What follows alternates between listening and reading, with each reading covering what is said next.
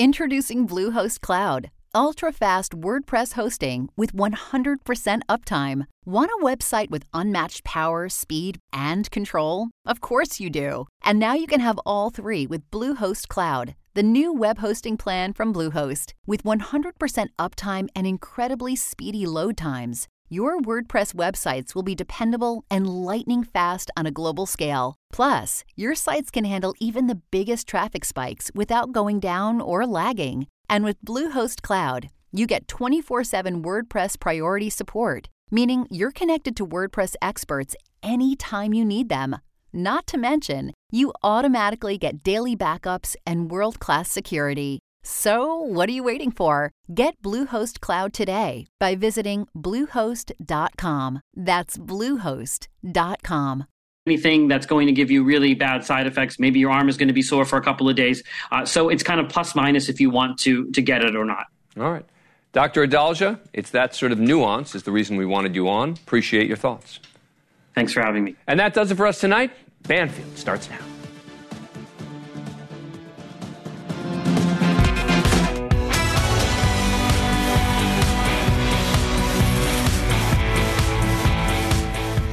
Hi.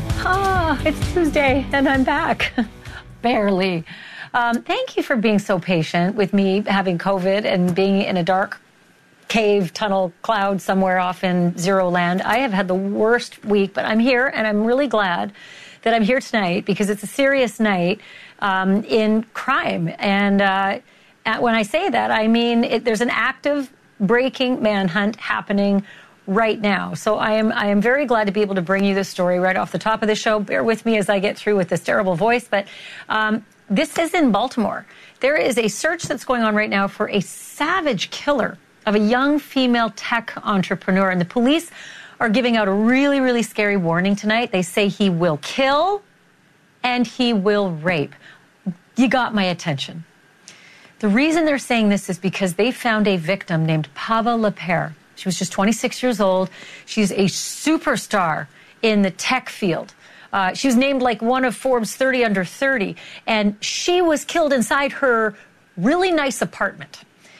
So now they have the name of the guy they say did it, the guy they say murdered her. They have this picture they're releasing.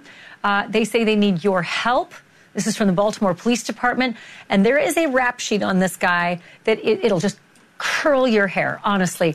So I'm going to give you a bunch of details on this in just a moment, but it is an active manhunt, and I've got a U.S. Marshal joining me as well as former police commissioner. We're going to really break open how on earth this happened in this extraordinarily fancy apartment, etc.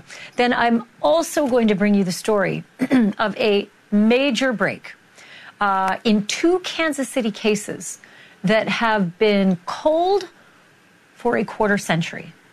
That is a long time to have a cold case sitting on the rack, right? But the investigators now say that they've got DNA proof that both of the murders they're looking at were committed by the same guy, and it's a guy whose occupation made him uniquely difficult to pin down. Long-haul trucker. Is this long-haul trucker a serial killer, and is two just the tip of the iceberg? Are there more victims out there? We're going to break down that story for you, tell you what they found, how they finally found all of this out 25 years later, especially since, spoiler alert, they had DNA from him a long time ago. Okay, then also, I have got the latest on that sickening murder of that innocent Las Vegas cyclist, the former police chief who was out for a morning bike ride. Two laughing teenagers intentionally slamming a stolen car into him. Today, both of them were in what is called very adult court. Not kiddie court, not juvie, where they apparently expected to be. They were in adult court facing a very adult judge with a very adult prosecutor on one side and hopefully a really good adult defense attorney at their side, because they have been formally charged with murder, grown-up murder. And this time, no one was laughing the way they laughed in that car on that tape. Okay, I'm going to get to the breaking news right away off the top here. So this is urgent manhunt happening right now, Baltimore area. It's for a registered sex offender. He is now a murder suspect. He is a dangerous fugitive. They say he murdered this young tech executive in her own apartment in a pretty Tony neighborhood in Baltimore, too. They found 26-year-old Pava Lepere just yesterday morning. This is her. Very smart young lady. Started her first company in college. Grew it to this massive business now, multi-million-dollar business. They found her in her home. They say she was killed by blunt force trauma. She'd been beaten to death. You may recognize her name if you're plugged into the high-tech data management world. Pava Lepere co-founded the company EcoMap Technologies. You can Google it. It is a big deal. She was named the top 30 under 30 by Forbes magazine for her company's social impact. Here is Baltimore's acting police commissioner, Richard Worley, today. Today, in consultation with the state's attorney's office, 32-year-old Jason Deans Billingsley of Baltimore was wanted for first-degree murder, assault, reckless endangerment, as well as additional charges. Our Special Investigations Section and Homicide Unit have been working aggressively to identify the suspect responsible for this tragic incident. Our Warrant Apprehension Task Force, alongside the U.S. Marshals Capital Area Fugitive Task Force, is actively working to apprehend Billingsley. At this time, we believe and we know he probably is armed and dangerous. We ask anyone who may have seen him or knows his whereabouts to contact police immediately by calling 911. We implore residents to be aware of your surroundings at all times. This individual will kill and he will rape. He will do anything he can to cause harm. So please be aware of your surroundings. Be aware of your surroundings because of this man, Jason Dean Billingsley, 32 years old, from Baltimore. You heard them. He's a registered sex offender who spent time in prison for assault and for sex crimes and recently paroled. So here's the background. He was arrested back in 2009. He was also arrested in 2011. Again, he was arrested in 2013, charged with multiple crimes, including sex offenses, assault, and robbery.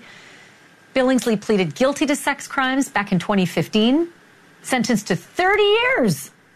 30 years. Back in 2016. It's only 8 years ago. Problem was they suspended 16 years of that sentence, and he only served 7. So that means, if you do the math, you can do them on just your 2 hands. He was released last October.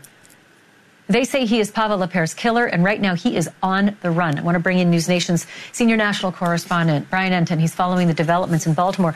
It just boils my blood when I hear about a guy who gets a 30-year sentence only 8 years ago, and he's already out, and now the rest of us are in danger because he will kill and he will rape, according to the police. So what else do we know about the latest in the hunt, Brian? Yeah, it's really alarming. I mean, it doesn't get much scarier than this, Ashley, when they say that he will kill, he will rape, he is dangerous. Tonight they are telling people in that area to be on the lookout, to stay away from him if you see him, but to call 911 right away. And it's because of that rap sheet. I mean, charged with sexual assault over and over again, robbery. It goes on and on for the last 20 years or so. And 6'4", 300 pounds, by the way. So he's a very, very big man. Wow. Yeah, big man. And they need the public to be on the look for him. Yeah. So how did they connect? I mean, she was only found yesterday by their reporting, right? The police said that they found Pava Lepere in her apartment yesterday. That's a really quick connection to this this suspect. How do they know? What did they find? It's a good question. It came up several times at the press conference, and they won't answer it right now. They say that that is part of the active investigation. Is it possibly DNA that they were able to quickly pinpoint? They probably have his DNA. I mean, he's been behind bars so many times. He's a registered sex offender. Could it possibly be surveillance video? It's interesting, though, the Daily Mail is reporting that he could be connected to a knife-point sexual assault from last Tuesday. That's new tonight. So he really may have been up to no good over the last couple of weeks here, Ashley. A knife-point sex assault on Tuesday. Yeah, Tuesday. So 1 week ago. So I've been trying to read between the lines on the reporting from the police, from what they released officially. They said the words, he will kill, he will rape, but they did not say the words that Pava was raped and killed. Do you know why they kept that quiet? Well, they're being very, very careful with all of those details. All that they will say is that she died of blunt force trauma. Beyond that, what exactly happened to her, we don't know. We also don't know exactly where this happened. I mean, the assumption is that it happened inside her apartment, but there's also reporting that they were looking at other parts of that building. She was living in the former Congress Hotel, a beautiful historic building in Baltimore, sort of in an up-and-coming area. So we know it wasn't just the apartment where detectives were seen looking around, but they're being extremely tight-lipped about all of that. Their main point right now, though, is just to make sure people are on the lookout for this guy. Do we have any idea if they knew each other? No, we don't know, although they did say it appears that they did not. Where she lived in that old historic hotel that was converted into these luxury apartments, again, sort of an up-and-coming but cool and trendy part of Baltimore, we know that he lived there at one point in that area. So it's possible he frequented that area, but it doesn't appear they knew each other. I mean, she was the kind of person, from what we can gather, that was out in the community. She was successful. She had this great company, but she was the kind of person that went out and volunteered and wanted to help people in sort of the up-and-coming areas of Baltimore. So perhaps they had some kind of contact, but police say it doesn't appear they actually knew each other. You know, so sad. Her company has put out an announcement saying they're having a memorial for her tomorrow. It's just so incredibly senseless. She was going to do so much good in this world, and clearly was just a standout from the time she was in her college dorm building the company that she built into this successful $7 million corporation. Yeah. Brian Enton, thank you for that. Appreciate it. Just break in if you hear any more on this manhunt tonight. If you could stand by and just keep checking on the wire service and also your sources. Thank you, Brian. Thanks, Ash. I want to bring in Jerry Rodriguez now. He's a retired police captain who was the deputy police commissioner in Baltimore, and he knows the city of Baltimore like the back of his hand. So can I ask you, Commissioner, this part of Baltimore, you heard Brian describe this luxury apartment, but at the same time, this criminal lived in this area. Can you give me an idea, a sense for what this neighborhood is like? I think he did a very good job. First of all, hello, and thank you for having me on. My heart goes out for the victim and her family. This is so tragic. It is a very up-and-coming, trending, beautiful neighborhood. It is unfortunate that these neighborhoods, up-and-coming and beautiful such as this, are victimized by predators such as this. And that's what he is. He is a predator. I agree with the mayor of Baltimore, who said he should not have been out. I know the mayor and I know the commissioner, and I trust and I know that they are working very diligently to bring this individual into custody. And while we still have a lot of questions, I will say this as a former deputy police commissioner of Baltimore, our goal now is to really fight the urge to get as much information as we are starved for, with the understanding that we must allow the investigative process to take place and understand that there are things that they can't share with us. There's a reason. Yeah, no, that makes sense. And I always understand there's a reason, but there's also a terror. There's a rapist and a murderer running amongst us. And for women, that is just earth-shattering news if you live anywhere within a few hundred miles of that place. So to that point, the police mentioned there's a task force that's been formed. I wanted to ask you, what does that mean practically speaking? Like, what does it mean in terms of resources, people? What do they do with a task force in an urban setting? We will bring in additional resources from the federal government, U.S. Marshals, the FBI, if we need to, along with our local resources, and we will hunt this individual based on the information that we know. It's difficult to know if he has any electronic devices, but we will use those to try to locate. We will go back in history and try to identify where he frequents, where his family, friends, where he would tend to go. And we will work diligently to uncover all of that. They clearly have a lot of information. And you're very right. This is very dangerous. And that warning that they put out is unusual. And it's concerning. And we need to take heart. This individual is a predator and dangerous, as we were advised. That I'm glad you said that, because I have not heard someone say in such stark terms, he will kill, he will rape. And at the same time, they are not saying that Pavel Lepere was raped. But I'm reading between the lines. This is a sexual predator. They found him within 24 hours. At least they found his identity within 24 hours. And they are warning the rest of us about a rapist on the loose. Am I, should I be not reading into this? I think you're absolutely right. I think the reasons they can't definitively say is for investigative reasons, but I think the best way to judge what may have happened is look at his history. And he is a registered sex offender who is violent. Is he ever? One last question. He's only out of prison not even a year, right?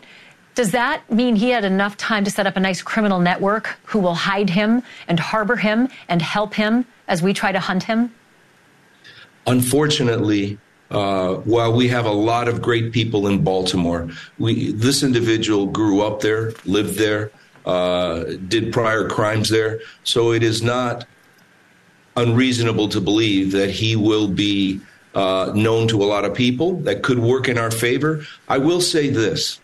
The public and even individuals who have committed crime in the past do not like rapists because we all, whether you're in law enforcement or you've been in prison before, we have sisters, mothers, wives, and no one likes an individual like this to be a predator in our communities. And I'm hoping, on the loose, and I'm hoping that they will turn him in.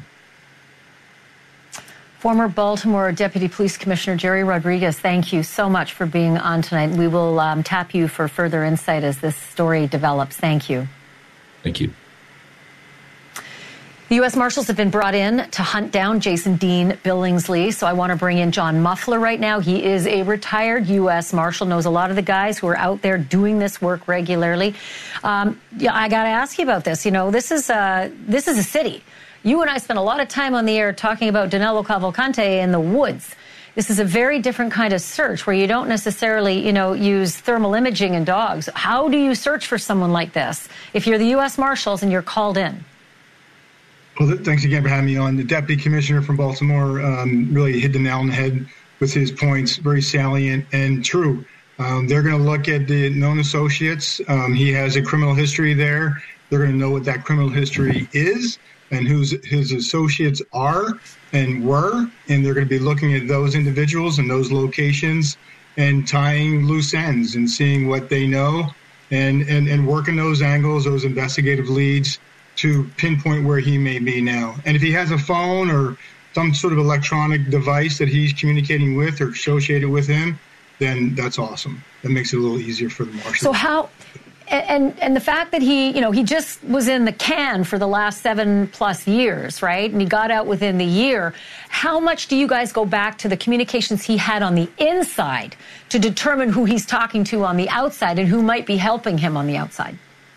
Yeah, well, those intake forms and all those calls that he's had on the inside, that's information it'll be retrieved pretty easily from the marshals and the task force, looking at that information and going to those neighborhoods and going to those contacts and hammering this down. Again, this is someone who, this happened just recently, this murder, and then there was the assault that your reporter talked about, which I can confirm also. I've heard the same information about the more recent, or the one on Tuesday, sexual assault. So he is a very violent individual, hence that warning from the Baltimore PD today about not just his past, but what he conceivably can do, tonight. Yeah, 6'4", 300 pounds. That is not a small guy. Again, not so easy to hide. Daniel Cavalcante was easier to find at 5 feet, but 6'4", 300 is not super easy to hide. I am curious, though, and I don't know if you know the answer to this, the charge of reckless endangerment. That one kind of threw me. They're looking for a sex offender, who they say is a murderer, but then they throw in reckless endangerment. Does that give you any clues, if you're looking for him, what that means? For me, not really. As an investigator, he's a bad guy, and that's all I need to know. The reckless endangerment part probably comes from just, prosecutor maybe adding on just to have as much going against him when it comes to the courtroom time. But for me as an investigator, I know this is a bad guy.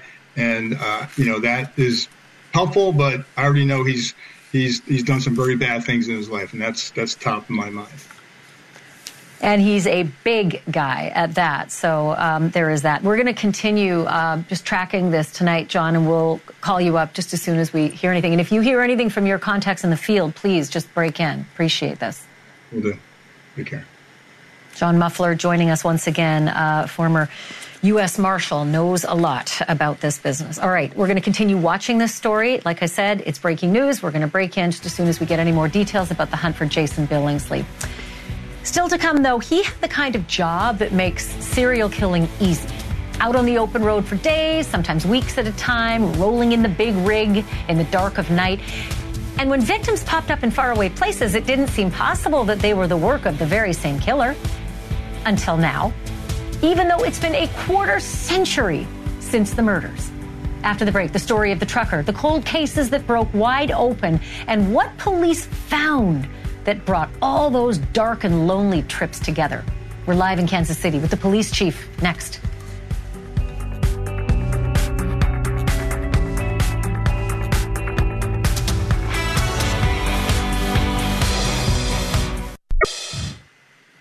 If you are hell-bent on committing a serious crime, say murder, it certainly helps if you have an escape plan. And what better escape plan than your job? If you can be 500 miles away before the crime is even discovered, well, that's a win, right? Huge advantage. Huge head start over police. And that is one reason that long-haul truckers sometimes, and I repeat, sometimes, turn out to be serial killers. The FBI even has a database called the Highway Serial Killings Initiative. And that brings me to Kansas City, Kansas, where authorities have now charged a man named Gary Dion Davis. There he is, 52 years old. They say he's the guy behind two cold cases, two murders dating back into the 90s. Davis was a truck driver in 1996 when a woman named Pearl Barnes was discovered dead inside a vacant home. Somebody had stabbed her to death in there. Pearl was also known by another name, Samima Musawir. And then in 1998, a woman named Christina King, she was discovered inside an abandoned building. She'd been beaten to death and she'd just been left there. Police decided recently to crack those cases open again and retest some of the DNA evidence from both of those scenes. And wouldn't you know it, it led them right to the truck driver from the 90s. Gary Davis. But they don't think that he stopped with Pearl and Christina. They say Gary Davis, quote, likely is tied to other unsolved female homicides in Kansas City, Kansas, and throughout the region. And the police department there has been busy. They opened a cold case squad just last year, and already they've identified suspects in 11 different cases. I'm joined now by the chief, Carl Oakman, of the Kansas City Police Department. Chief, thank you so much for being with me. Gary Dion Davis, I'm just perplexed by these killings. They were these two women who he's been charged with killing were murdered differently. One was stabbed, one was beaten. Were there any similarities between the two killings, either in how they were found, how their bodies were positioned, any other evidence that links them? Well, first of all, thank you for having me. Yes. One, when you talked about one, they both were found. One was found in an abandoned house. The other was behind an abandoned house. And some of the other evidence that we really can't get into because we're still investigating. Like I said, we believe there's several other cases. Interesting how this all came about. The first victim was killed in 1996, and then the second in 1998. We did DNA and sent it to the Kansas Bureau of Investigation. There was no matches. Interesting enough, in 2001, Gary Davis was arrested for burglary and domestic violence and was convicted, which required him to give a DNA sample. So we got a hit in 2005 on one of the cases and brought Mr. Davis in, but didn't really have a lot to go on.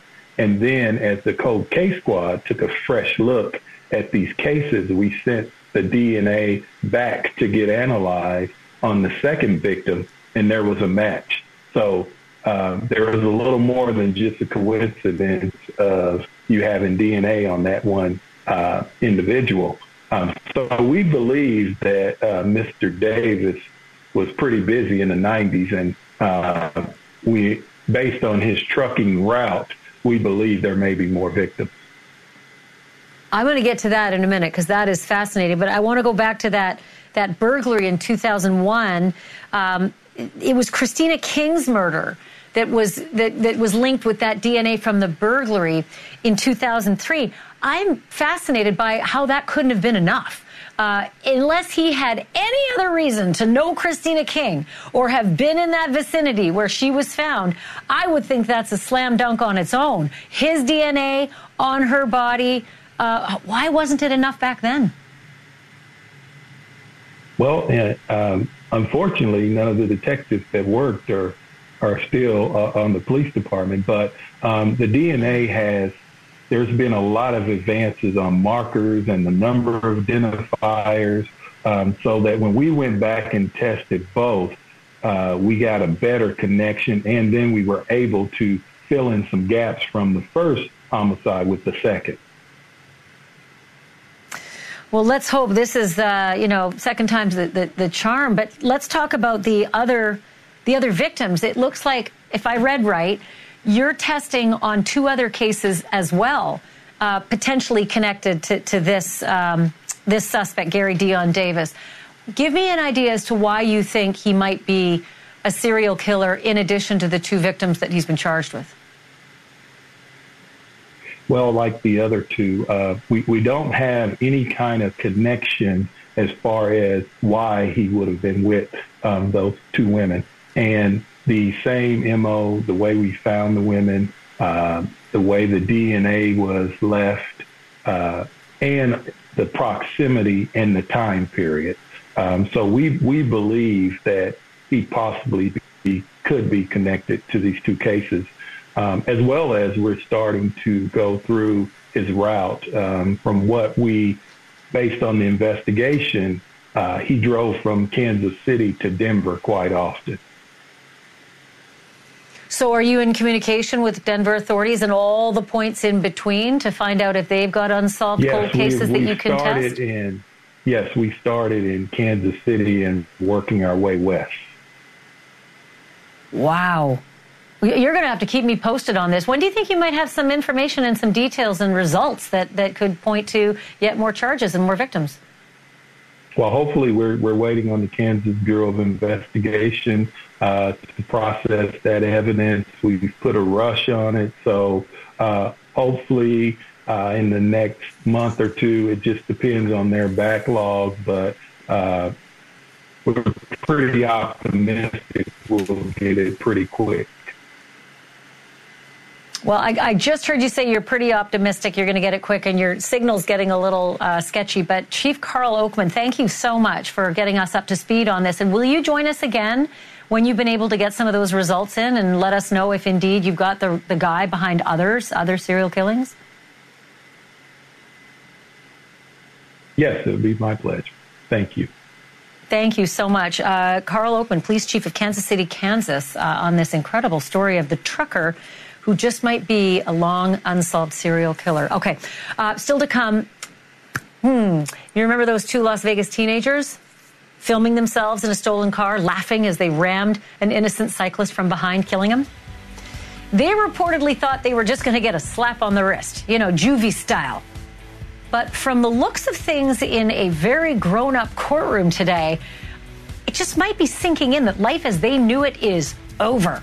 Wait until you see the hearing and if they're still laughing. That's next.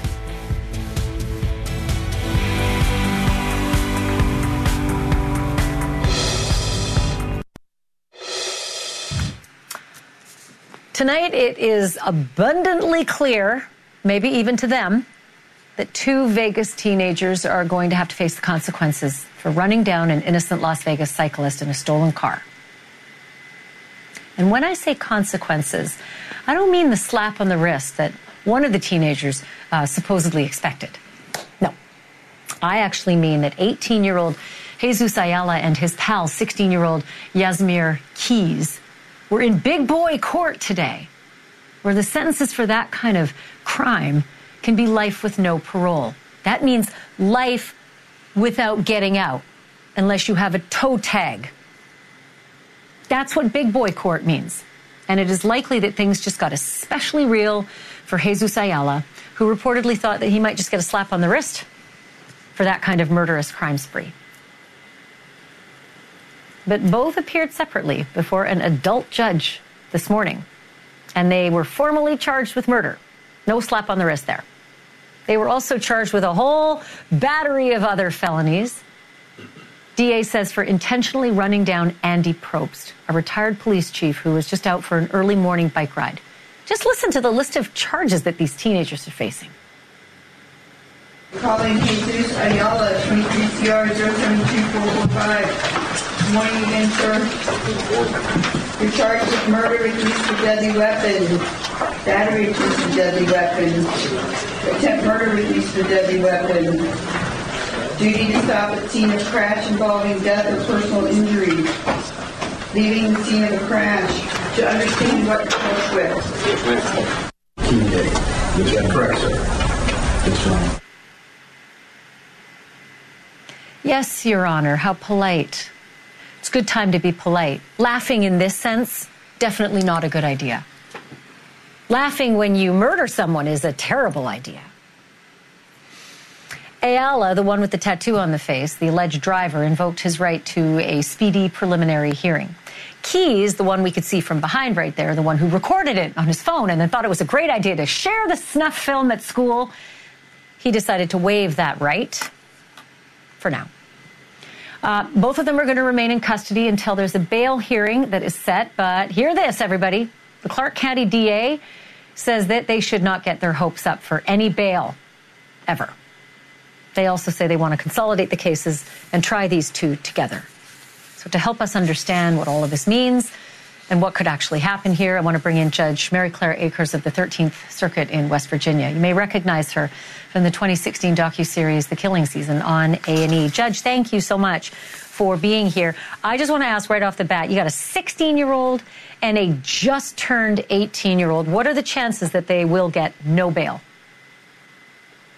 I can't really speak to whether they will or won't. What I can tell you is that there will be a lot of different factors that the judge will look at with each individual juvenile. The first juvenile, I believe, was 17 at the time of the crime and has turned 18 since, so that may be a factor that the judge considers. The other juvenile is 16. Lots of things will be considered by the judge, like the seriousness of the crime, the ties that they have to their community, any kind of history that they have criminally or otherwise, and it'll be solely up to the judge whether they get bond or not. So let's talk about a little bit of the background on these kids. And again, we wouldn't know it unless they were charged as adults, but at least Jesus Ayala has a record as long as your arm and then some. And I was curious about how it works when you have juvie records and an adult proceeding. Do they take into account the juvenile behavior leading up to this adult crime? I think that is definitely going to be something that's up to the judge and up to Nevada state law as to whether or not the judge can consider that. I know that is something that's being discussed publicly. I'm just not sure whether or not that is something that the court can consider. So trying them together, does it make any difference? I mean, I couldn't even understand why they would be tried separate in the first place. This is the same crime in the same car. They're charged with the same thing. It's one person's murder. Why a separation of these cases, and do you expect that they will likely be tried together? Would it make a difference? My understanding is that the two of them were arrested at different times, which resulted in them seeing different judges for their initial appearances. I think that whether or not they are tried together will be governed by, again, Nevada joinder law, where the district attorney can elect to try all of the crimes that they believe occurred at the same time with the same types of facts together, and they can decide to charge them together as co-defendants.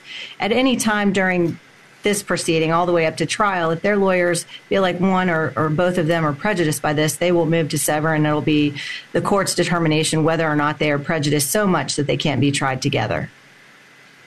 Well, now I'm going to really test all your time on the bench. There was a weird thing that came out in the press today, and I can't make sense of it. That's not saying a lot, but the DA was asked if the death penalty would be sought. I have always known the Supreme Court has said you cannot execute minors, and you can't automatically sentence them to life without parole. Doesn't mean they can't get life, no parole. They just can't get automatic. But the answer was weird. The DA said it's too early to make a determination on the death penalty. Does that mean because Jesus Ayala is now 18? Because the crime was committed when he was 17, which is still a minor. Can you sort that out for me? My understanding is the same as yours, Ashley, that if at the time of the crime, a person under the age of 18, the United States Supreme Court in 2005 was definitive that person can never be executed for that crime. And unless there's some nuance in Nevada state law that I don't know about, and that certainly could be the case. But I agree with you on that. The Supreme Court's been very clear that juveniles are not to be executed. In 2015, Nevada actually enacted legislation that bars life without parole for juveniles as well. So I'm not quite sure either. I saw that in reports, and I thought the same thing. Weird. Well, listen, we have so much more to learn about this case and about these, I hate to call them kids, but that's what they are. Judge Mary Claire Akers, thank you. I always love the opportunity to talk to a judge, so thank you for this. Thank you so much for having me on. I really appreciate it. Well, hopefully it won't be the last time. Loved having you, and we'll look forward to our next visit. In the meantime, still ahead, I have a shocking tape that shows a married state trooper assaulting his ex-girlfriend. Take a look. What is wrong with you? I don't need help. I need to get away from you. No. This isn't normal. No, it isn't normal, and it got worse from there. This abuse actually went on for 5 more days. With the help of the state, find out how and where he locked her up and how the tables have completely turned. You're going to see it all next.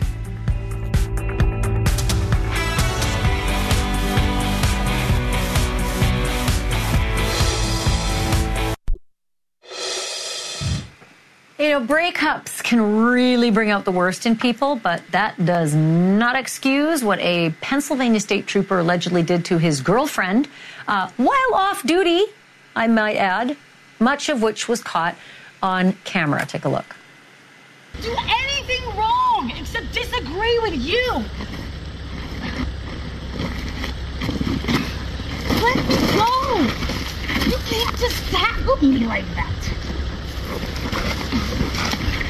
Get off of me.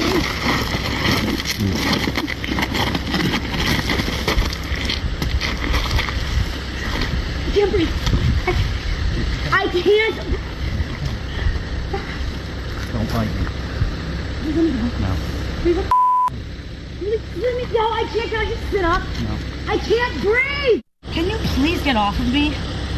You can't just walk up to someone and attack them and then call the cops on them and say you're gonna, that's not okay. Get off of me. You just called the cops on me for existing. What? Can I just get the air out of my face? I can't go anywhere. The cops are on the way anyway, but I don't even know what I did. Please.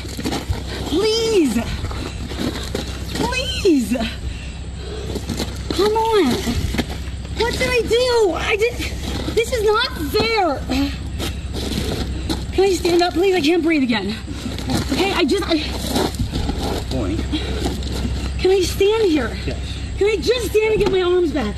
And I can't relax. You just called the cops on me for existing. I didn't like your group. Jesus, dude. Come on. What the f***? What? Why are you treating me like I'm a criminal?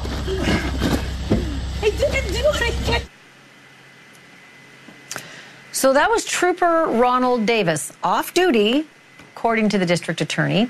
A married man with children, and that, of course, was not his wife. That was his girlfriend he'd just broken up with.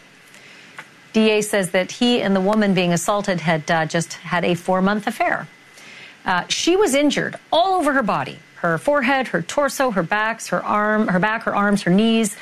And then this civilian recorded the entire thing. But the attack did not stop with the physical. This is where it gets nuts. The girlfriend was then hauled off to a psychiatric facility for 5 days. According to investigators, Trooper Davis somehow secured a committal order against her by showing text messages that were taken out of context to make it look like the woman was threatening to harm herself. But she wasn't. Tonight, however, things have completely flipped for the trooper. That's his mugshot. Tables have turned. He is the one locked up against his will. He's facing charges of strangulation, unlawful restraint, and false imprisonment, among other things. He is also suspended from the state police. I want to bring in Gigi McKelvey, host of Pretty Lies and Alibis, the podcast. So first of all, how was he able to have her committed falsely for 5 days when she was physically injured? And they could have easily done a quick investigation to see the text messages were taken out of context.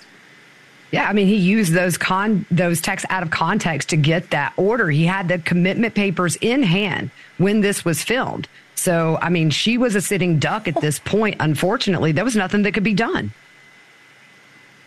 So, okay, he also said the words, apparently, "I'll make you look crazy." Who's the guy taping this? Like, who taped this, and how did the police eventually get their hands on the tape? Well, I haven't heard how they got their hand on the tape, but I'll tell you, I'm surprised we haven't heard charges for the camera guy, because it's clear she is rational. She's saying, I'm not crazy. I need to get away from you. I mean, he's the one. To me, Ashley, it seems like he is talking in a very soft, low voice. She's obviously louder. And I think that was deliberate to make her look crazy and him look calm. I think this guy's got crazy mad control issues. Probably not his first rodeo roughing up a woman. They're probably going to be looking back at a lot of his arrests to see if there was any excessive force. This guy's got a world of trouble headed his way, I'm sure. And I'm curious if his wife has experienced anything like this when they were together. Ah, that was a magic word, were. So we know the wife is not standing by this man? Well, we haven't heard anything from the wife. I can't imagine if she didn't know about the affair that she would stay now that she knows it happened. Clearly, he was living there, so, it's hard to tell the dynamics. Maybe they're separated, maybe they're not. I'm just curious to see if there was a pattern of any kind of control or physical violence as we saw in this video during that marriage.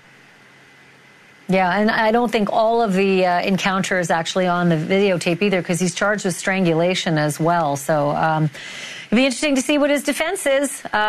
Gigi McKelvey, have you back, and we'll see what he says in court. Yeah, it's going to be interesting, but, tapes don't lie, and that looks pretty bad. It does look bad. Gigi, thank you for being on. Look forward to the next time. Yes, ma'am. All right, coming up next, college kids have been known to pull off a few fast ones when it comes to breaking the news to their parents about, like, bad grades or worse, being booted out of school. But a young Ohio student just took it to a whole new level. Wait until you hear what she did to her mother while mom was on the phone with the school being told that her kid was being kicked out.